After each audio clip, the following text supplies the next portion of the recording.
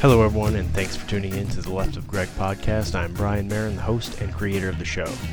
As always, I will be joined by human behavior expert Mr. Greg Williams, who the show is affectionately named after. Here on the Left of Greg show, our goal is to increase your advanced critical thinking skills through a better understanding of what we call human behavior, pattern recognition, and analysis.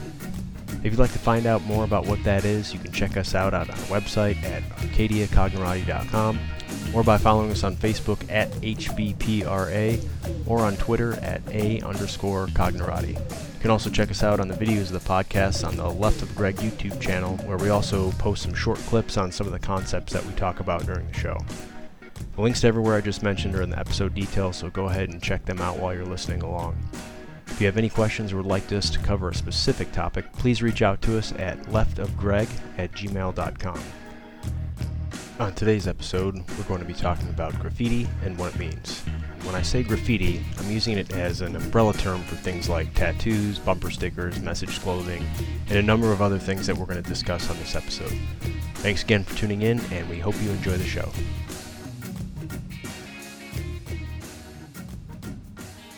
All right, so start off with another Remoism, a Gregism. Right, you don't have to speak the language to read the writing on the wall. So that's good start for today's topic of graffiti and what we're going to talk about, symbolism and iconography in it. So graffiti is important. Why? First off, another Remoism.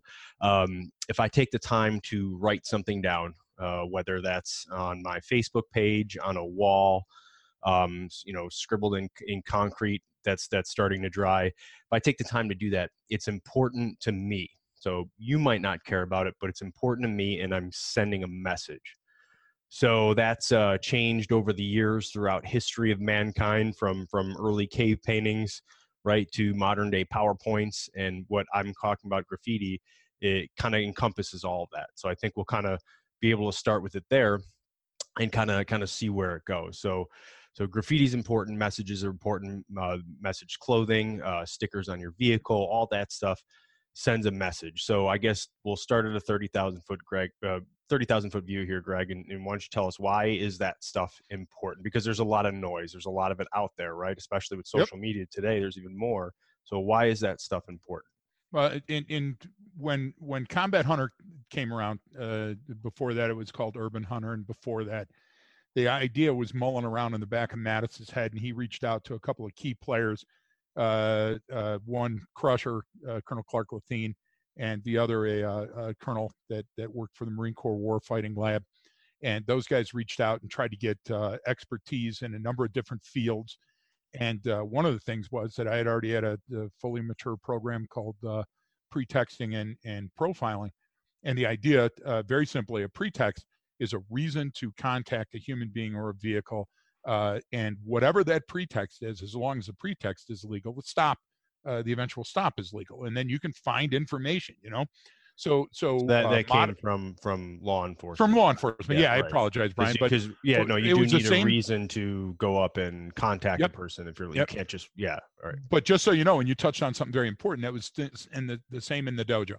The dojo was looking for these things. Does the guy have a certain type of tat? Is the bulge in the pocket? There was different idiosyncratic certain elements of human behavior that are likely cues.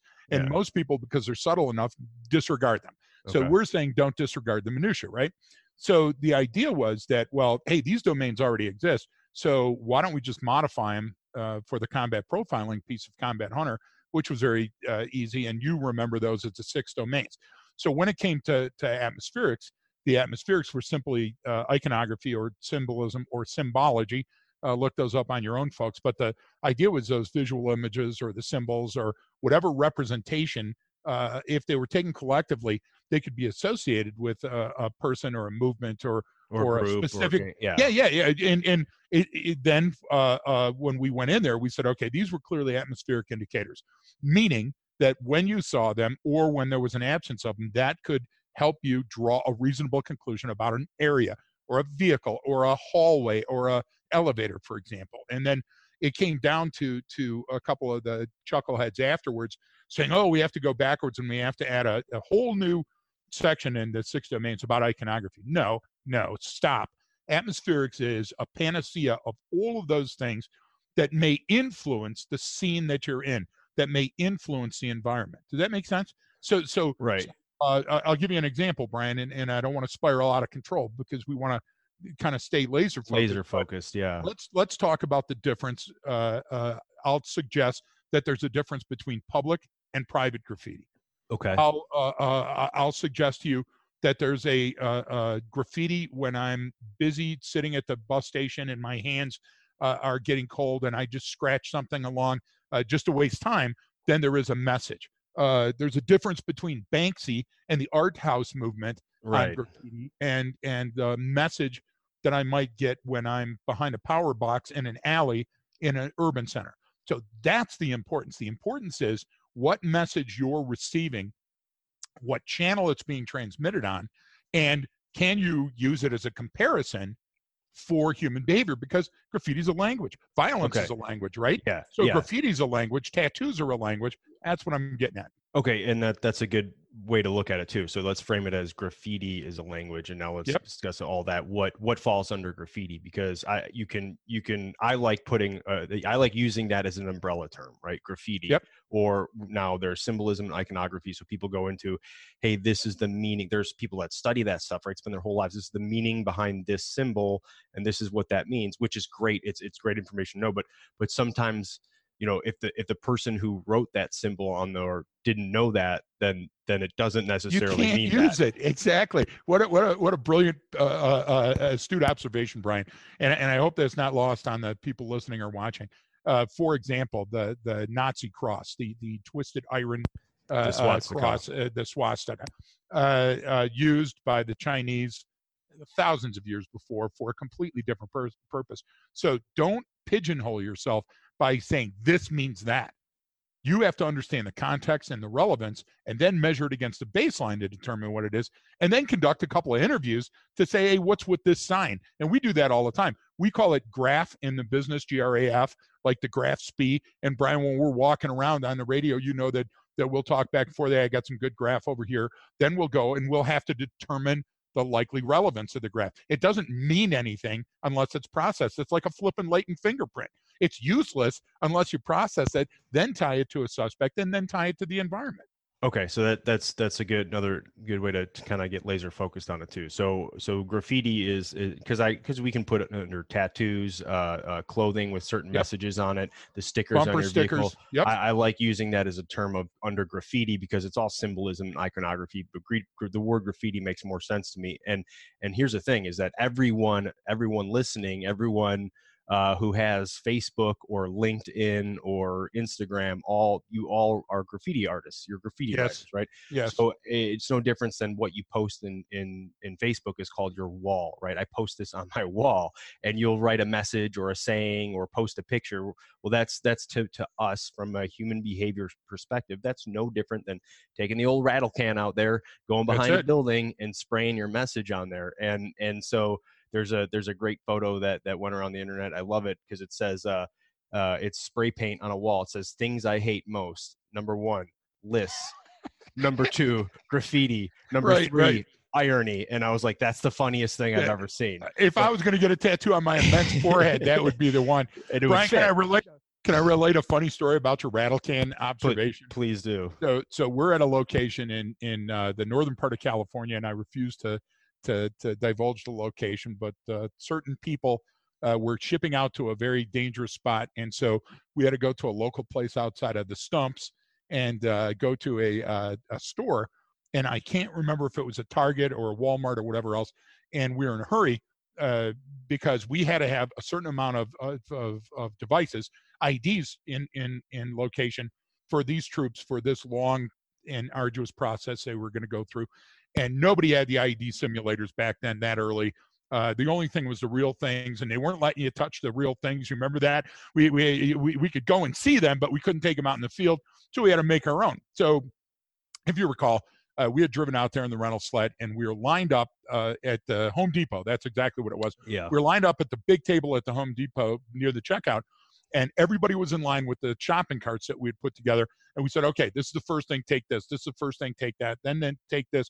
And we were doing this en masse. And the guy at the checkout and his like manager and a door greeter were watching because we were in quite a hurry. And we grabbed a couple of baseball bats. You remember at the store next door, it was a sporting goods store.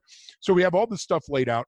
And as we were going down the list to make sure we had enough stuff to make these convincing looking IEDs for the unit to find, we also had to camouflage them. So if you recall, we told the guy, and we'll need a couple of cans of spray paint. Yeah. Now, while we were building these mock bombs in front of them, which all most the of the components could have been real bombs. They were the real things. It's just the only thing we didn't add. We didn't mix up the explosive. Exactly. So there was no HME. Yeah. They never asked us what's this for, who we were, anything else. But I remember the manager stepping out and going, "Whoa, hold on there. We're going to need to see some ID."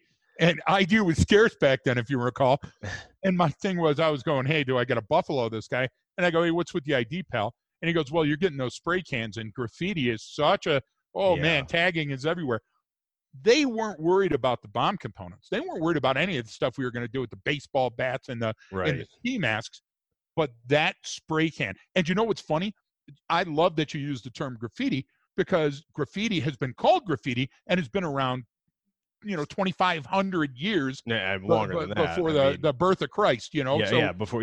But you get what I'm trying to say. The idea is that it's not generational. Right. It's not something. Yeah, it's not a fad, and it's not going anywhere. Well, and that's I'll hit it from the historical perspective real quick then too, is that's where it starts, right? So, graffiti, all that stuff, what you're doing on Facebook, what you're doing on Instagram, your Yelp review is no different than something that was done thousands of years ago. I remember a few years ago when the articles came out about, the ancient city of Pompeii, and they found all this graffiti, and guess what it said? The food here sucks, scribbled on a building. The wine here was bad. I hooked up with so-and-so here, or this guy is a jackass. All the exact stuff we do today was done 4,000 years or 3,000 years ago.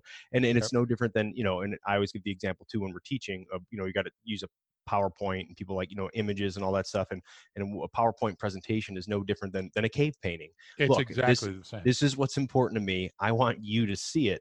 So that's where graffiti, that's where I like to see it. It's the same thing with tattoos. And this isn't a knock on anything. I've got tattoos, and you're sending a message, right? Each one of those things tells a story. Now, what the relevance is or how important of that story is going to be dependent from one person to the next. But I can't jump to conclusions, but I can draw likely conclusions or reasonable conclusions and expected behavior out of someone based on what they're telling me, based on what they're showing me. Correct. So that's why. I think you have two things there. So, and again, when we say like two things, what we're doing is we're saying there's either a difference with a distinction or a difference without a distinction. And these are subsets, let's call them scientifically, inside of this order that we're calling graffiti. So, for example, if it was art, if it was art versus messaging, to me, there's a difference. And I'll give you an example. If you remember, we were tagging up. Sorry, I shouldn't have baked that last rock. Hey? Yeah, you hit that rock. We were tagging early, up that part. We were tagging up that place down in along the border in Texas, and we were trying to make it look as realistic as possible of an outpost for a area, so it would appear as though the area that these people were about to get shipped into. So we're very, very carefully making sure that the graffiti we put up mimicked the area in which this small select group was going. So when they got there wouldn't be culture shock, and they would say, I've seen these images before. I know what building file folders. So they had sent somebody out to help me. And the person they sent out to help me was from a federal police agency that was close by. And that person was an expert on graffiti. And so they walked by, and when they were going by the walls, I remember them saying, okay, well, this is abstract, and this is bubble, and this is representative of what we would have called old school. And then you have sharp. But if you take a look at this, these are fat caps. And I stopped for a minute, and I go, okay, that's the most amazing thing in the world. And I started actually writing them down. And I go, okay, but let me tell you tell me this, sir. Tell me this, sir. What does any of that mean? Oh, nothing. These are just subclassifications of the type of lettering or the type of paint, or whether, for example, when they do what they call the brush, the brush means that the finished product looks more like artwork than the. And I go, okay, but how does that help you pick the guy? And they go, oh no, it doesn't. Well, we were just telling you these are so okay. Yeah, So you're giving me the Dewey Decimal System, right? and what I want to And know is very simply: is this dangerous or is this not? Does that make sense? And that's a great point, and I'm glad you said you're giving me the Dewey Decimal System. What is a Dewey Decimal System? Which no one probably even actually. By the way, I'm sorry for that. Some guy just hit a parked car, going, "What the hell are they talking about this morning?" Right? So that in a library to find and classify books on sections, so you can find what it is you're looking for. That's a classification. Rapidly. So it's rapidly than going from the first book to the last book. Right. It's a way to classify different types of material. All right, let's put it in a box so we can understand it. And this box feeds over here, and then that again in a set and subsets, right? So we do that with all kinds of things, and that's important, right? But that system isn't going to help me understand what it is on the wall I'm looking at. And that's why I started this by saying you don't have to speak the language to read the writing on the wall. And that goes into what you were talking about with atmospherics and how graffiti or tattoos, message, clothing, stickers on your car add to the atmosphere, right? The feeling or the mood. And we're not talking about the barometric pressure, right? Just the feeling or mood, right? So I grew up on the south side of Chicago. So I know when I went from one neighborhood to another neighborhood, that atmospheric shift would tell me, okay, this is probably more of a high crime neighborhood. This is a poor community, right? So if you've had those experiences, you know what that's like. So what's going to change? Maybe some of the buildings are a little bit more unkempt. The grass is a little bit overgrown. Cars are older and beat up. There's graffiti here. There's less advertising, or the advertising's for different types of products than there are 3 blocks over, right? So that's all an atmospheric shift that leads you to believe that. And let's put a fine point on that for our listening audience and readers real quick, Brian. Okay, so because on this block the weeds are growing and there's more graffiti on the wall and there's a broken window that hasn't yet been fixed and there's an abandoned car that has yet to be towed, means nothing about the folks that live in that area. What it means is that they've got enough on their plate that they haven't taken the time to go out and do that. Perhaps they don't have the money to get a string trimmer like your gosh damn golf course where you live. It means nothing about the people that live in those homes. No, it's not about it's not a value judgment or about their character. They might not be able to do that because they're working 3 jobs. Exactly. So so what you got to do, and for example, that ties in great. Brian and I were zooming down some back streets to meet my brother Brian Williams in Saudi Arabia. And you remember that one district that we went by, and there was the graffiti that was up. Remember what is your legal counsel? I get it. But, what we talk about. So, but let's put it this way: do you remember when we went down the wrong street and we went by that place that looked like where they were going to chop off a bunch of heads? And the idea is we took photos of the graffiti, and then we went back and we talked to an expert, and the expert says, okay, I'll tell you what this is. This is the guy's phone number, and it says this is the greatest place for a lube job in this area. So all it was you see, advertising. So it was advertisement for this guy's store where he was going to do work. So you can't just look at something and go, wow, it's a little dingy here. They live in a desert, folks. Do you get what I'm saying? And that's a great way to understand perspective and the context in which you actually view it, right? So to us, all that graffiti, I'm like, man, I know when I turn the corner and all of a sudden I see a bunch of scary looking writing on the wall because it's in Gulf Arabic and I don't know what it says. You can pick out a few symbols or a few words that precisely. But you don't know what it completely says. And then, obviously we always take photos of it and go back, but you're looking at like, hey, how, this is all. And then you go back and the guy's like, no, this is how people advertise. Look, this is Ahmed's barber shop. Here's his hours. Here's his phone number. This is Joe. It's like, oh, okay. Well, that makes sense to me. And you can tell where you are, Brian, too. Like for example, if we're in San Francisco and we're headed to Oakland, we're in San Francisco and the people that are walking with us while we're going to the coffee shop look and go, oh my gosh, that's the most beautiful street art. Yeah. And the stuff that I was seeing, if we were in Detroit, I would already be getting a whitewash and ready to clean the fence. That differentiation. And I think the level of anonymity, like where do you most see graffiti near your house? Yours, it's on the cardboard box in which you live. I've got while you're huffing paint. The dumpster to the left of me and the dumpster to the right. That's how I tell them apart. But think about it. Sometimes the only graffiti that people will see is in a train on a train car that goes by or at a train station. Why?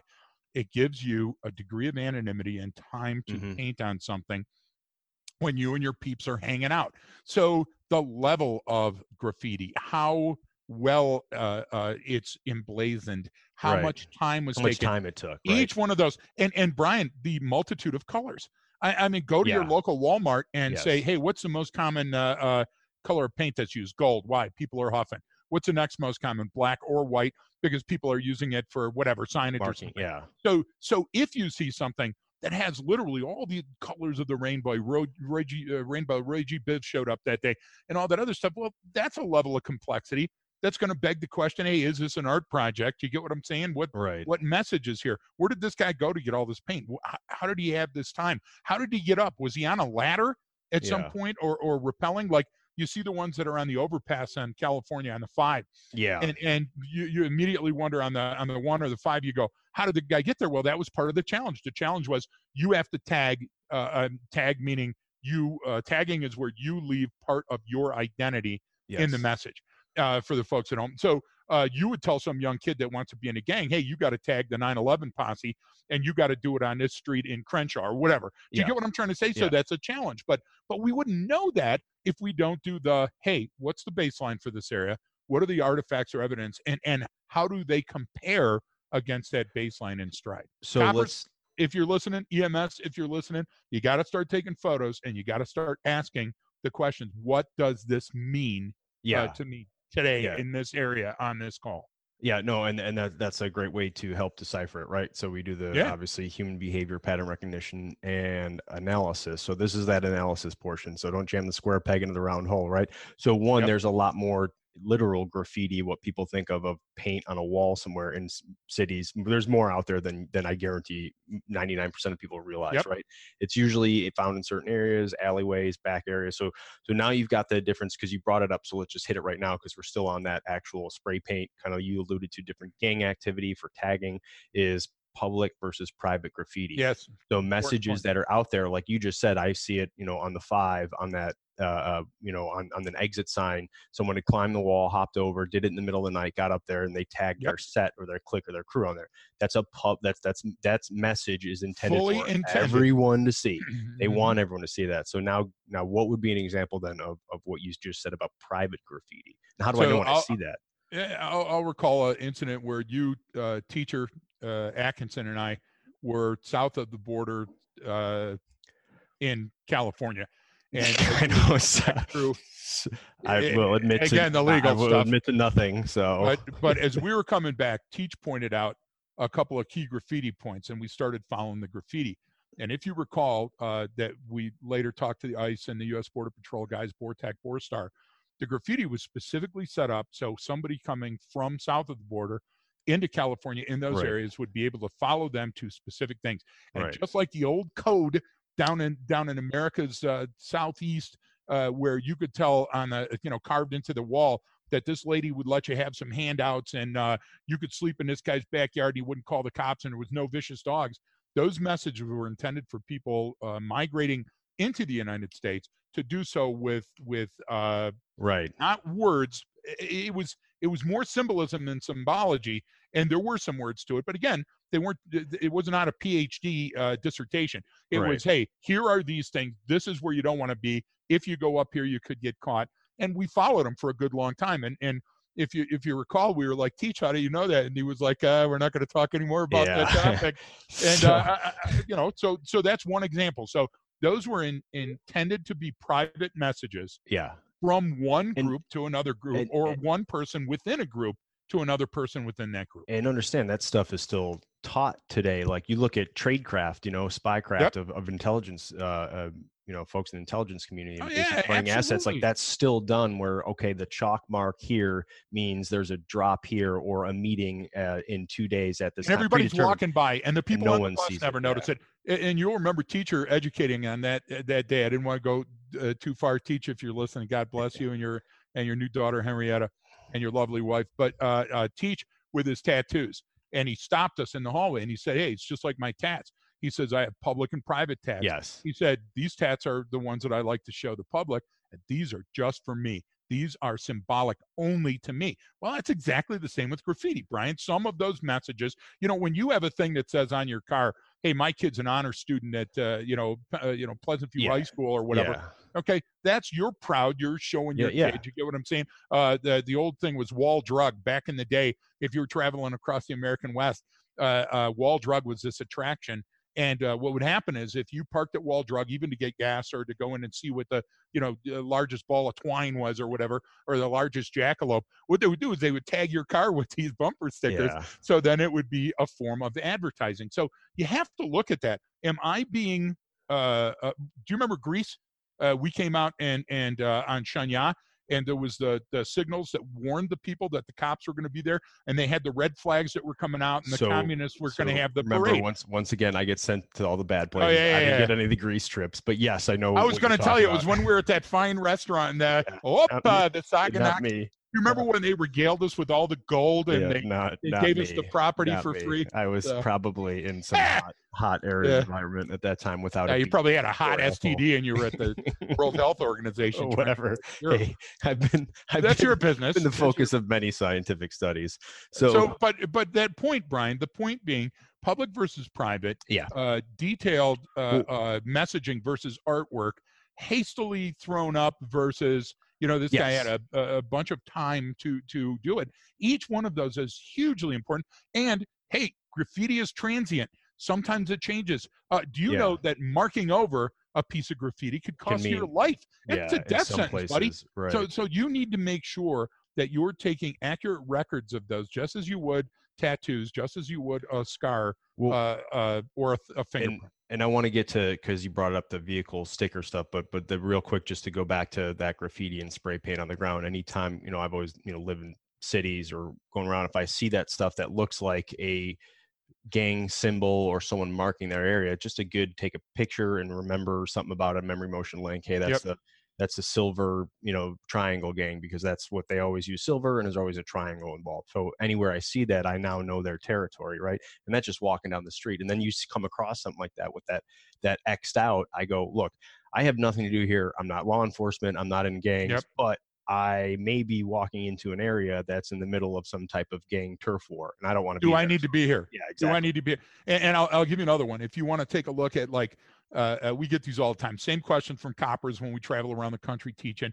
Hey, I had this string of car burglaries, and we found out that most of the cars were unlocked, no damage was used, and the items that were taken was the change and the CDs out of the whatever. CDs were these things you put in a radio, and we would tell the people all the time, okay, you've got a low level of sophistication, you've got a low level of organization. What it is some neighborhood kids that are out after hours grabbing the money, and then the same thing with the tats. They would the graph rather. They would put the graffiti up on the wall, and it would be a swear word, or it would be a swastika, or it would be something marked out, and the people would go, well, what do you glean from this? Well, in our history, that means it's neighbor kids. Well, the neighbor kids were out wilding, and they did it, and they were laughing when they wrote that thing, and you've seen that recently with some kids got in trouble and did same thing. They were just like a bunch of punk kids being vandals, and they put a bunch of swastikas up, and then now. But what did the neighborhood think? What did the news media say?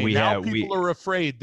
We have this neo-Nazi movement. Yeah, and which that's a horrible image, but when you look at you investigate it, like those kids were being asshole kids, and it's not a reasonable conclusion, and they weren't part of some group doing something. What they did was absolutely wrong, and they clearly don't understand their history, and they mimicked something they didn't even know. They didn't even know. Were acting out, right? And so what happened though is, I think in those instances, now all of a sudden the community is in an uproar. Next thing you know, is you got the articles on the news saying, oh, this is terrible, and all. People don't need to be afraid for those type of things. People need to understand that it's a level of education, and it's a gap. Nobody was watching their kids that night, and they were out wilding. They were out doing stupid things. And when I mean that term, I don't mean anything by that term other than my dad used to call it being on the wild. Yeah. What he would do is, even the neighbor kids, my dad would walk out with a beer in one hand, with his white T-shirt and no shoes or socks on, with his blue GM pants, and he would smack somebody upside their head and say, you kids are wilding. Time to get home. And we would go home. Do you get what I'm trying to say? Because we knew it was out of bounds. Yeah, so that's a very similar recollection I have of my Oh father, yeah, except he had no pants on, and I was being brought home by the Chicago Police Department, exactly. and they were pissed because they had to deal with me, which means they weren't dealing with actual real criminals out there. So they Yeah, were but just pissed. But your average person doesn't know the difference, yeah, Brian. yeah, The idea is that FTO programs are incredible. Back in the day, there was no such thing as the FTO program, Field Training Officer Program for law enforcement. It would happen is they put you with a senior guy that would hopefully not get you killed. And I remember my first senior guy with a big wad of chew in his mouth and chew stains all over his uniform. He said, "Don't touch the radio, and don't touch the car keys." That was my good advice. But there's a lot of coppers that are hitting the road right now and don't have perhaps the social experiences. Perhaps they've never been in a variety of baselines. Maybe they haven't traveled. Maybe they're not polyglots. They don't know different languages. And all of I a didn't sudden, even know what yeah, polyglot meant, yeah, so I know. I sent that to you on a text just before he used it. thought So that was something could else. look it up. No, you had a polyglot. Penicillin cleared I it was up. going to say the But doctor said I'm good. the idea is, though, that listen, imagine that kid being in that scout car, that young male or female, and their field training officer saying this and that and the other. You don't want to go up and go, "I've never seen graffiti in my life. I'm more flip floppian than I am hip Yeah, hoppian. So I don't know this cultural message or this sociological message." So what happens, Brian, is we think that everybody knows that. We think when we call the coppers or dispatch, they're going to know what these pieces of graffiti mean, or yeah. whether it's public or private. And if I told somebody that, they're going to go, that's not always the case, though. Yeah, and so all good points. So let's get to the vehicle stickers. We'll stick with that specifically for a little bit, just because I know a lot of folks, like we said, are driving right now, listening to this, so you can see it right now. You can look out your window, start identifying vehicles, look at what they have put on there, because each one of those has meaning. So I always, common ones you see is when you do like stickers of and I've seen it just like, you got the mom, your dad, and then the three little kids, or Which, by the way, we're completely against. yeah, for a Because number of reasons. Look, I get it. if you You're want to get proud of your attacked and family, kidnapped, yeah, but you're telling everyone in the world what's going on, and the names are on there. Or yep, you see it when you go down like South or in Texas like that. I'll see like 2 M4 stickers and then yep. three little pistol like Glock stickers, which means so that's the mom and the dad and the three little kids. Same So with the baby on board. Back when you were a yeah, little, you're 5-6 years old, running around with the beard on your yeah, I still had a beard at the tricycle. time. Yeah, He did. But think about that.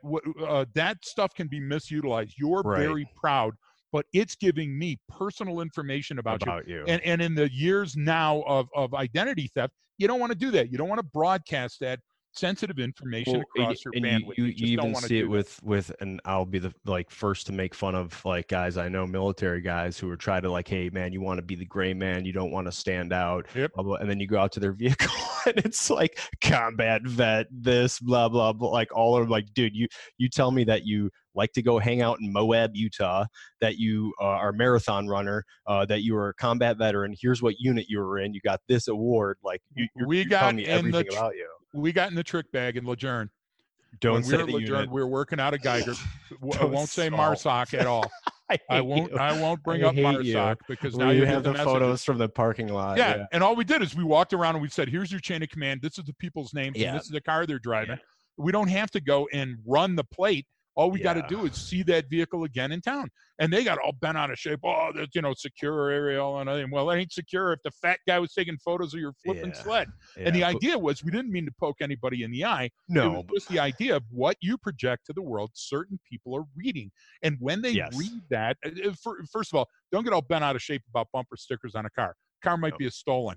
Friends might have tagged it up. Yeah, it might not be their car. It might be their daughter's car. That's a great one. You should tell the story, the Marine Major. Yeah. That one's a great one. Okay, so you remember that one, and we were sitting outside of some dingy gosh darn place doing a surveillance, and then all of a sudden the radio crackles, and it was a great guy on the radio said, "A1 coming your way," and so it's a vehicle pulled in on the back, and this was during the workup for Iraq.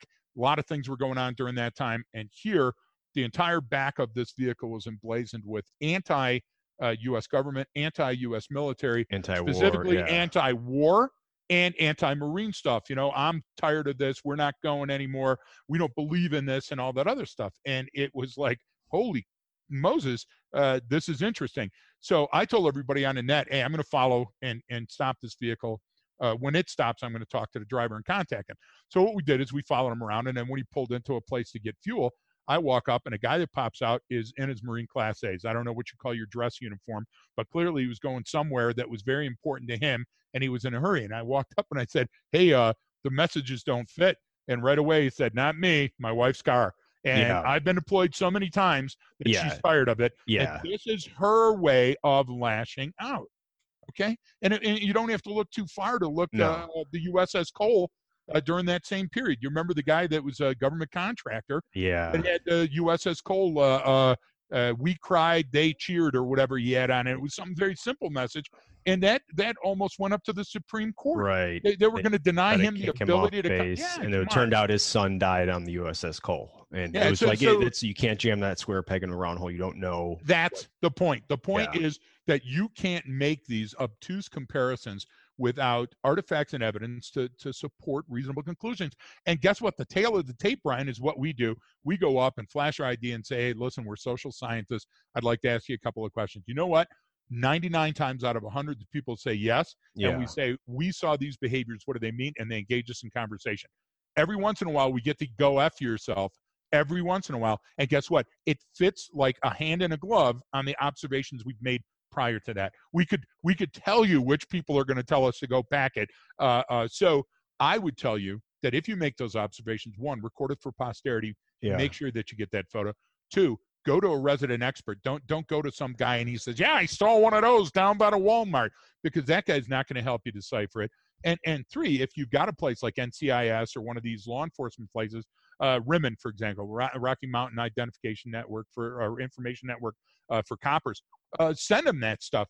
Send an email and say, hey, local cops, my name is Jeff and I live, I got to put it, I forgot it now, put it in the details of the, so there's a national one you can do too. That where people a database, submit, right? They just I don't know what these mean. Graffiti. And okay, and so my thing is that it's just like the fight with Wicca, and a person saying I'm Wiccan and it has nothing to do with witchcraft. Love the thing. Do you get what I'm trying to say? And then you got the Satanists that say, no, hail Satan. If you don't know what you're talking about, what you can do is mix metaphors. You can mix information. Right. Destroy an investigation or an observation or a conclusion. Well, it'll don't fit that round peg into that square hole, and don't be in a hurry to get to an unreasonable conclusion. Right, and that's a good point to bring up. So especially with the bumper stickers and different stuff people put on their vehicle, like we draw conclusions based on it, but we always have to do that. Well, maybe it's not that, or if it is this, what else should I see? So, and we always say be careful with people about putting that stuff out. Yeah, I get it. You're proud of your family or your kid doing this, but now you just gave me. I have some information about you, so I can walk up to you, and it's like when you see this truck protected by Glock, Second Amendment, whatever. Yeah, I can have walk my up, gun when I can walk up from my gun. Now I can go, all right, this guy likely has a gun on him or in that vehicle. Now I can go approach and say, hey, what's up, man? What's your I carry a Glock 19 because that's my standard. What do you go? Oh, now I'm now you and I are in a conversation together. We don't know each other, and I've got you. You're not even aware of what's going on. I could be getting more information from and you're going, hey, I must know this guy, and you don't want to be rude. And guess what? That's a street crime right there, ready to happen.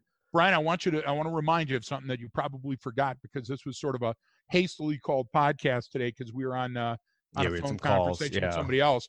Do you remember the incident out west where the guy had the sign with all of the information on it, the hand-lettered sign that was standing in the intersection, and he was waving at all the different people, and you told the other folks in the car, hey, listen, pull around so we can get a photo. And one of the newer instructors said, what are you talking about? And you said, hey, if this guy took that much time to write the Magna Carta on that sign. Yes. Do you remember what it was? Yeah, I can't. No, well, I'm in a total blank, but I know exactly what you're talking about because I had something similar out here by me. But that was on a road. That was on a trip. We were on a trip, and the idea was that this message said what the guy was going to do, when he was going to do it. All the other steps were laid out on this, and it was a warning. And nobody else, everybody was beeping, and some people were actually slowing down and giving them change. Money, And it was a threat. It was not a veiled threat. It was a well-written, well-organized scheme of maneuver where this person was saying that, hey, get thee out of my AO because on this day and this time, I'm going to do dangerous stuff.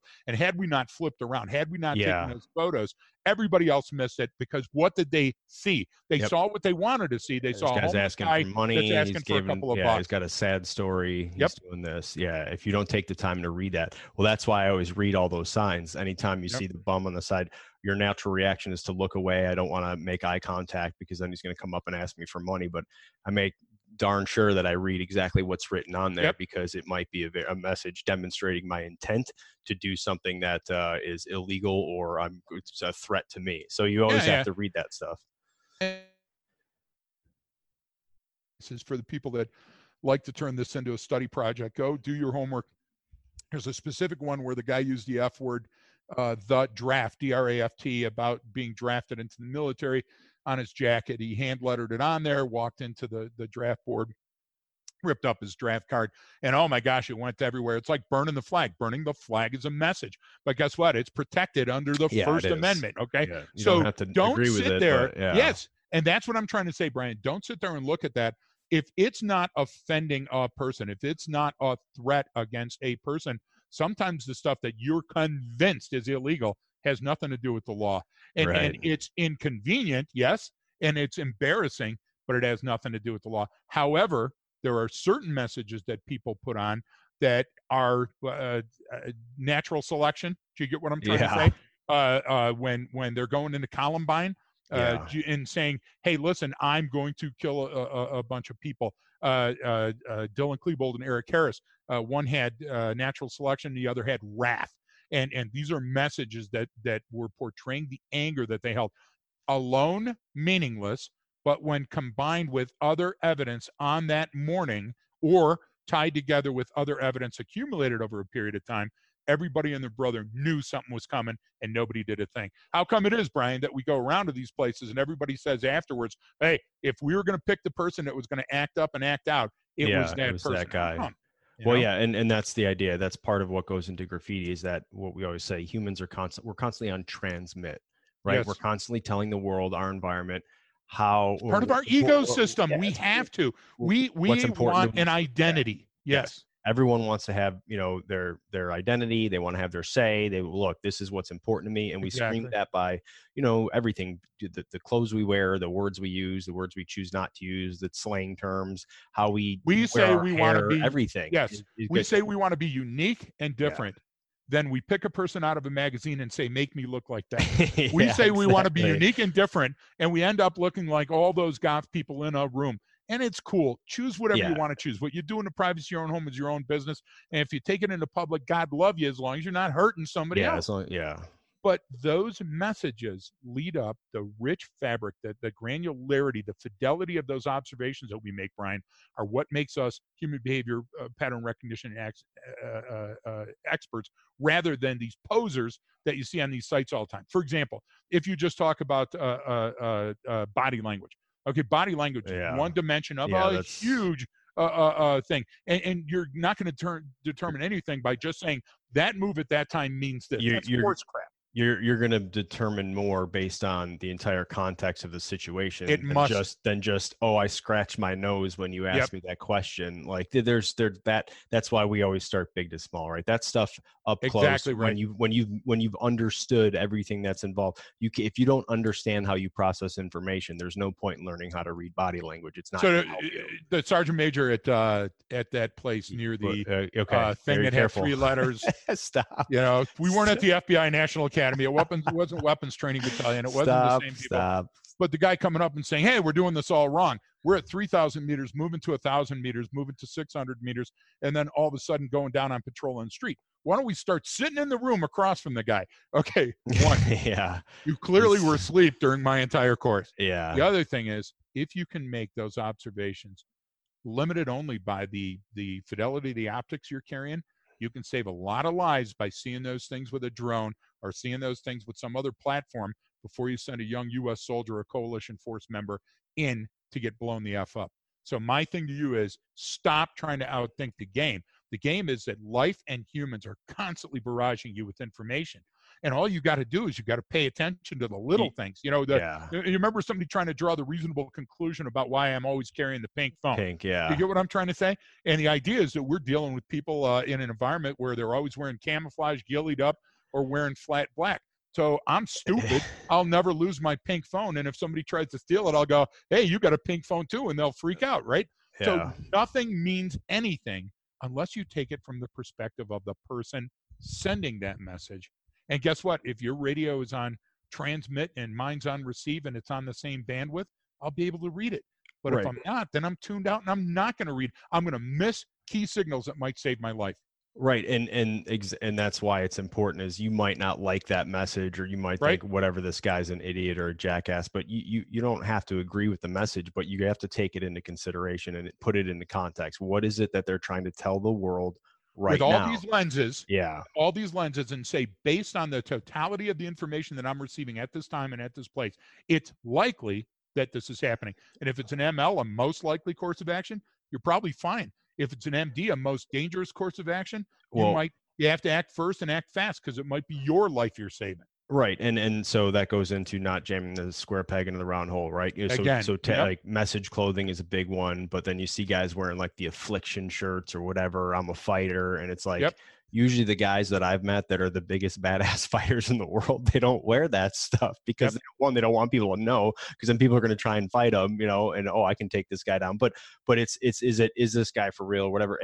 And the other thing is too about that, and especially because we talk about tattoos and people get them, and that changes culturally over time.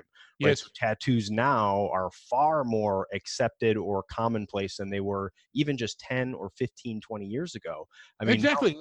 Marin talked about his tats, and Marin's not like Queequeg from Moby Dick. Marin's more like Disney throwaway, because he's got like Daffy Duck and all the Scrooge McDuck all over his back for something. I got a dolphin riding a unicorn. Exactly. But the idea of the message is I can't, like, a book is simple, but then you read Jonathan Swift and you find out that he wasn't saying what he was saying.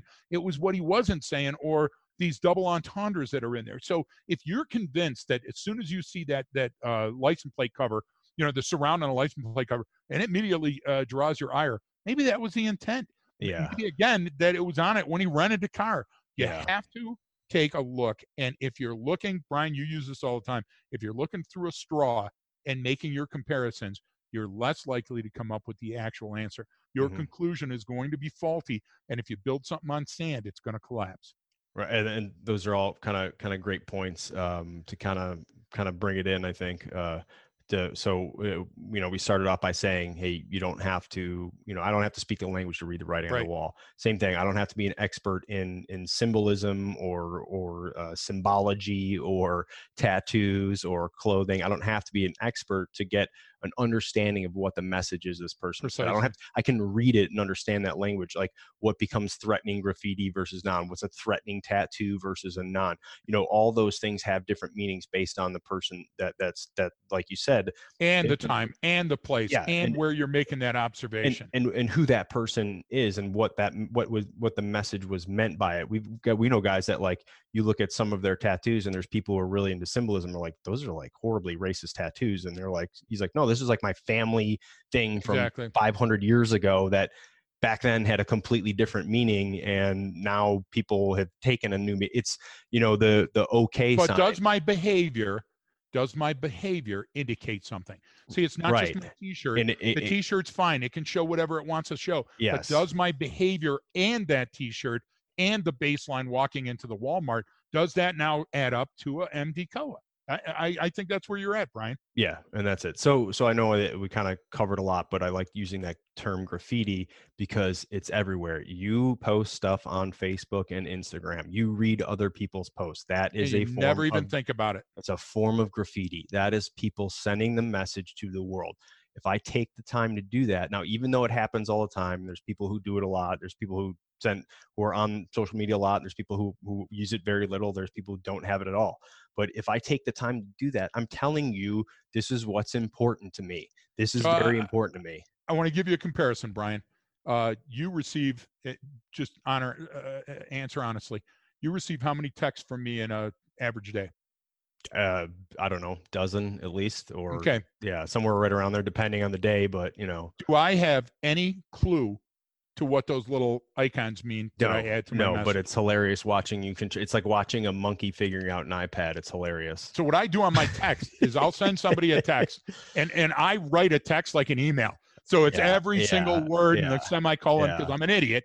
But when I send it, I always just go through the bottom and pick 3 or 4 random messages because I have no idea what the hip kids know that those messages are. So sometimes it'll come out and somebody will send me back saying, "Do you know what you just sent?" And it's like, "Oh, shut up. We were using that a long time ago." Or I just send it at random, which is what I do every day. And I must send a dozen random ones a day. We could at least we could save that for another podcast, getting into why even those why these emojis and memes and GIFs and all that stuff are the reason we have that is because when you're texting someone, you have no context for what they're saying, so you have to try to place it. So we come up with little emojis and kissy faces and this, so you understand what it is. Oh, this person's meaning it in this way. It adds context. It's why communication is so difficult over text sometimes with people, but we could save that. That's why in-person training trumps all other forms of training, because if you're not in the room with the people, then you're never going to understand all the nuanced messages that are going by through humans.